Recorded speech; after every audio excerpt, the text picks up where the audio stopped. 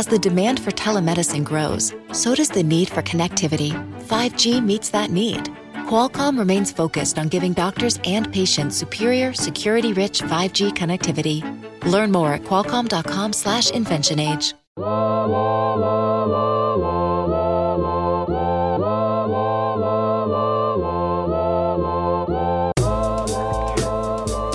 Hello, and welcome to Flash Forward. I'm Rose, and I'm your host.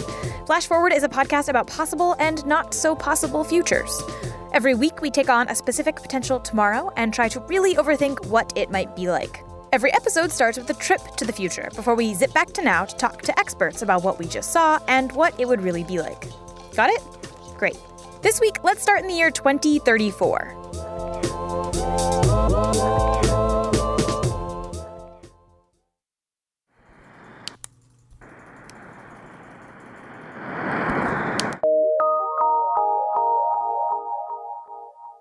This morning, investigative journalists at ProPublica revealed a report that new global drinking water sanitation pills are having serious health effects. The pills, developed and distributed by the United Nations to help global citizens turn irradiated and contaminated drinking sources into potable water, appear to include a small amount of nanoparticles that target a specific region of the brain called the fusiform gyrus. Right now, scientists and investigators are unsure of exactly what the impact of these nanoparticles might be, and the National Institute of Health has called together an emergency research group to investigate the claims. Hebrews chapter 6. Therefore, leaving the principles of the doctrine of Christ, let us go on and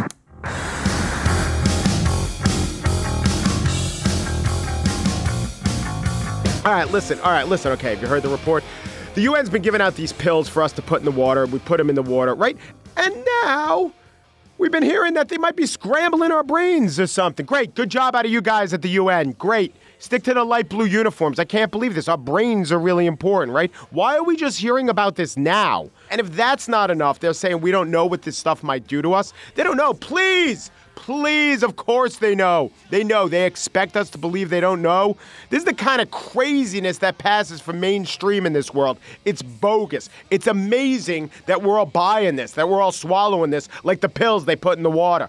Okay, if they don't know, they don't know. Fine, right, okay, I got some ideas. All it takes is a little thinking. Think with me here. We can still do that, maybe, in this society. I hope so, because I'm going to lay some theories on you. All right, because they want to say this is all hunky-dory, everything's all peachy keen. Here's what they're doing. They're turning off the thinking part of the brain, right? So we could navigate. We're not bumping into lampposts, but we're not thinking, like memory. We can't synthesize.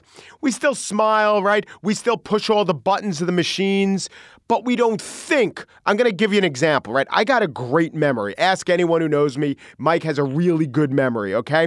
So I remember everyone. I'm not just talking about the people I see every day, like Joe at the sandwich place and Pete at the front desk, right? If like my cousin brings her boyfriend to Thanksgiving 8 Thanksgivings ago, I'm always like to her, hey, how's Angus? And if I see Angus on the street, I remember that he had double stuffing helpings, okay? Today, I go to the sandwich shop. Joe's not there, right? I look at the guy, but he's got a name tag that says Joe. I guess a lot of Joes work in a sandwich shop, but it's really weird. And he looks at me, and he doesn't see it's Mike. And he doesn't know that I get my turkey club on rye with Russian dressing every morning. But it is Joe. Like, I hear his voice. We start talking to each other. It's the weirdest thing, right? And now, you know what happens when we can't remember Joe at the sandwich shop? I can't remember Pete at the front desk. You know what happens? We can't remember the corruption. We can't remember the lies. It's the UN's fault, and they got to be stopped, and they're doing this on purpose. Anyway, let's go to the phones. If you've had anything weird happen to you, if you think you know about all this UN funny business, give us a call, 978-080. As always, 978-080-5237.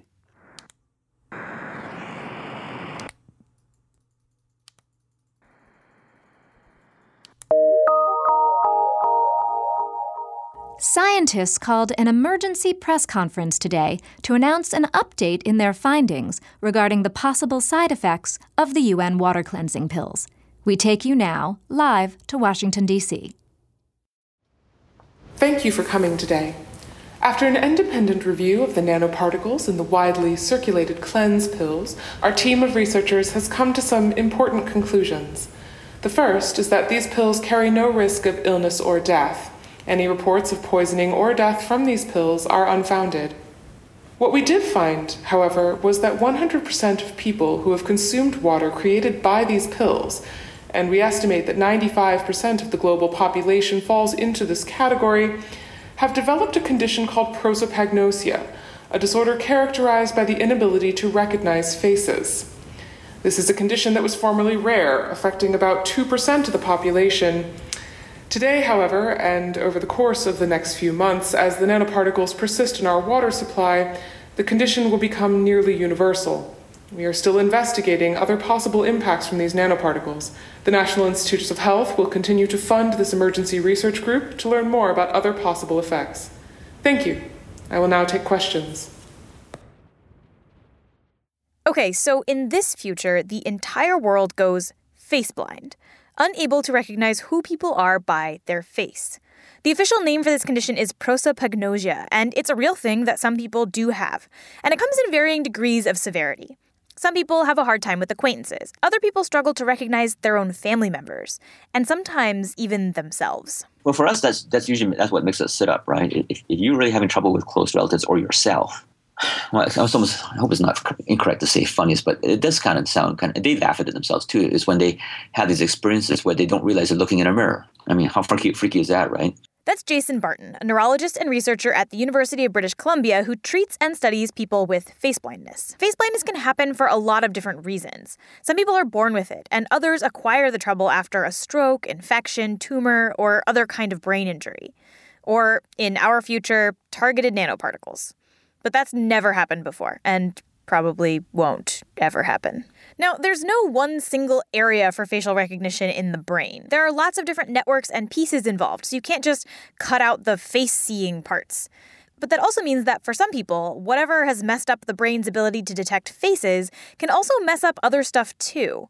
In other words, in a world where we're all face blind, we might struggle with other face-related processing as well. Like, can they recognize if someone's sad or happy, or tell how old they are, what gender they are, stuff like that. So in this future, depending on how these nanoparticles work, we might not simply struggle to recognize each other, but we might also have trouble telling how old people are, or whether they're happy or sad.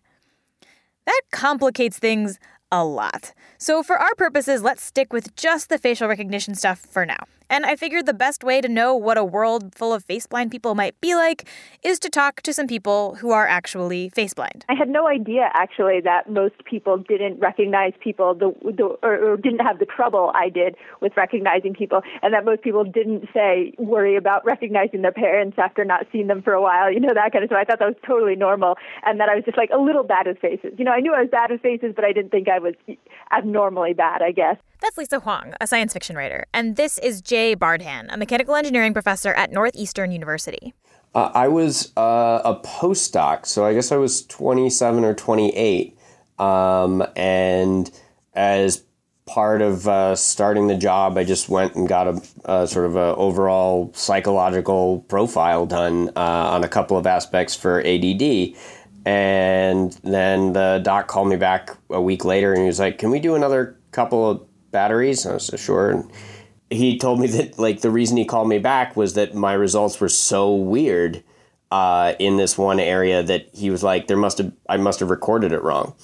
At that point, when he got the full diagnosis, he said, "Well, this is actually like a condition." It was a revelation because I had known for a long time that something was a little off. It's kind of interesting sort of being able to put a name to it now and knowing that I've got this going on. Everything makes a lot more sense now. Lisa and Jay struggle with faces to varying degrees and in different ways. But talking to them, I got a good sense for what things might be like without the ability to recognize people by their face. I do aerial circus, and my aerial partner, we twice a week we'd be dangling each other from the ceiling, 20 feet up in the air. together. And then we went to a play together with, a big group of friends, and he was wearing, khakis and a button-down instead of his gym clothes, completely could not recognize him. And it was, it was very embarrassing and, a little bit awkward because I'm like, okay, I've known you for years now, and you hold me 20 feet in the air every week, and I didn't recognize you in different clothes. There's that moment in every police or detective sort of drama where there's a sketch artist brought in, and like, I never can tell who that person is. And it's like in the real world, like in a show, there are only like 15 people, right? So everyone else knows who is the person being sketched. And I have literally no idea. Just they all look like, high school art, charcoal drawings to me. I have no idea. There are some obvious things that would get pretty complicated if we couldn't recognize faces. Things like police lineups, doormen and security guards, cocktail parties. Other things might get easier, like spying or disguising yourself. Literally, the mustache and fake glasses like the Groucho Marx costume suffices for everyone. But in talking to Lisa and Jay, I also learned about some things that were less obvious, to me at least. Like, they both talked a lot about how they struggle to watch movies and TV.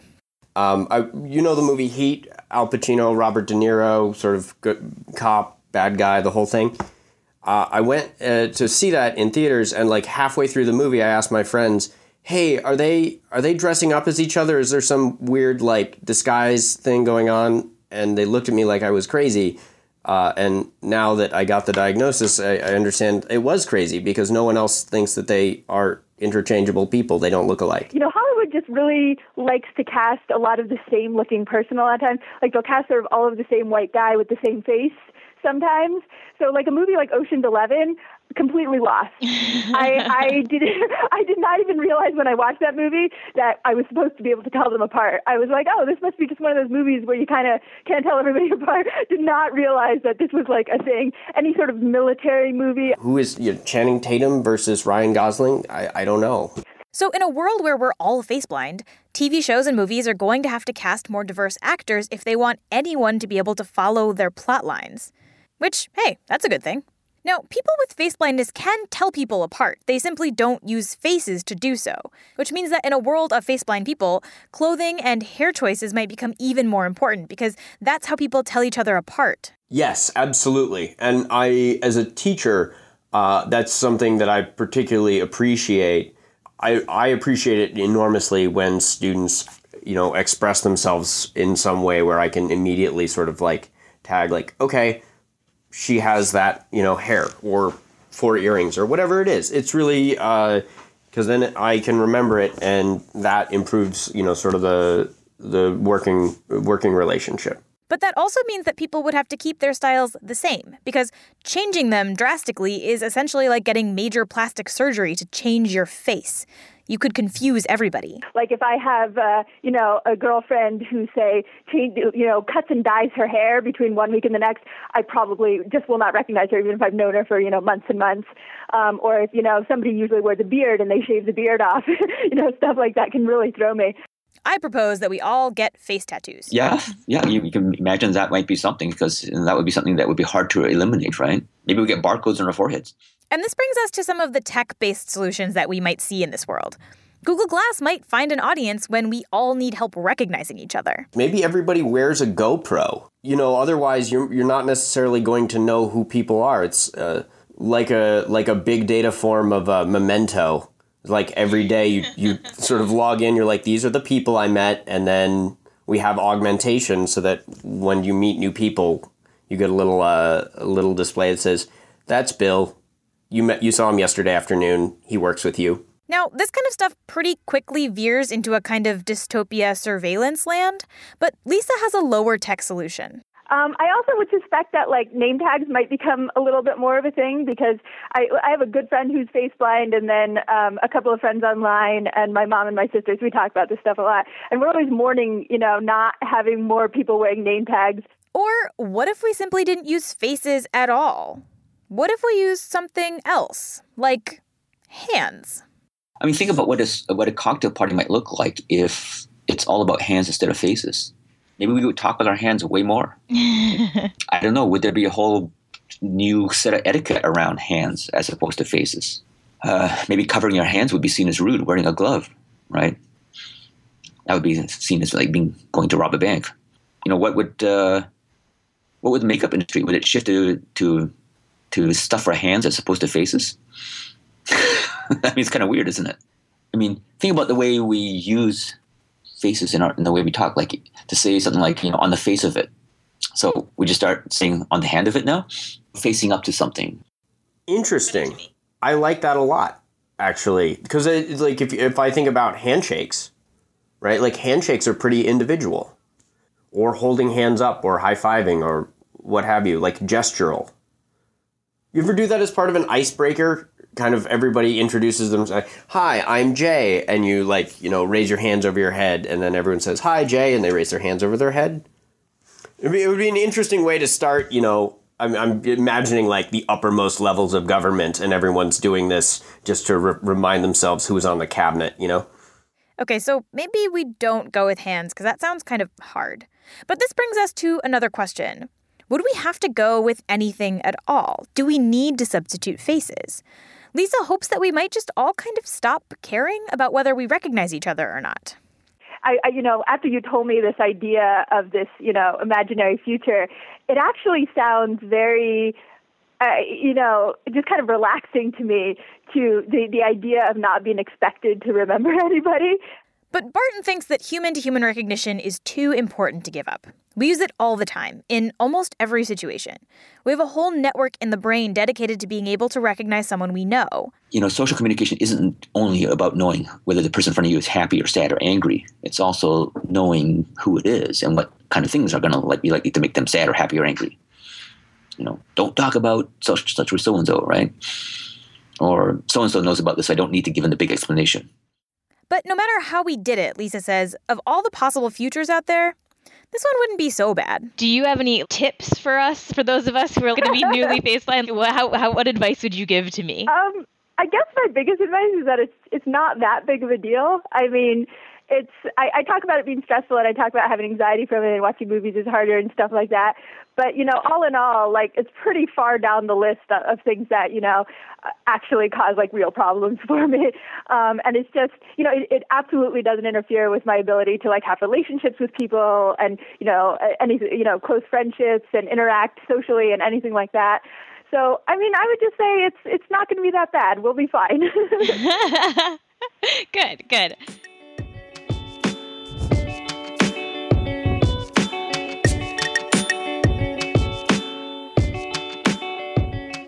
For more about face blindness, including links to a few tests that you can take yourself to see how good or bad you are with faces, head to Boing Boing, where I'll put some more links and additional information. Flash Forward is produced by me, Rose Eveleth, and is part of the Boing Boing podcast family. The intro music is by Asura, and the outro music is by Broke for Free. The music for your Drive Time Radio host was by the Zombie Dandies, and the voice of your Drive Time Radio host was Mike Pesca, who is also the host of the not-fictional Daily Slate podcast, The Gist. You should check it out. The voice of our trusty scientist was Bethany Brookshire. You can follow her on Twitter at SciCurious. And the voice of our lovely public radio reporter was Tamara Krinsky. And you can find her acting, writing, and science adventures on Twitter, where she's at Tamara Krinsky. If you want to suggest a future we should take on, send us a note. We're on Twitter at FFWDpod. We're also on Facebook, or you can send us an email at info@flashforwardpod.com. We love hearing your ideas, so send them on over. This week's future was actually suggested by listener Charlie Lloyd. Thank you, Charlie. And if you want to support the show, there are a few ways you can do that too. We have a Patreon page where you can donate, but if that's not in the cards for you, you can head to iTunes and leave us a nice review, or just tell your friends about us. Those things really do help. That's all for this future. Come back next week and we'll travel to a new one.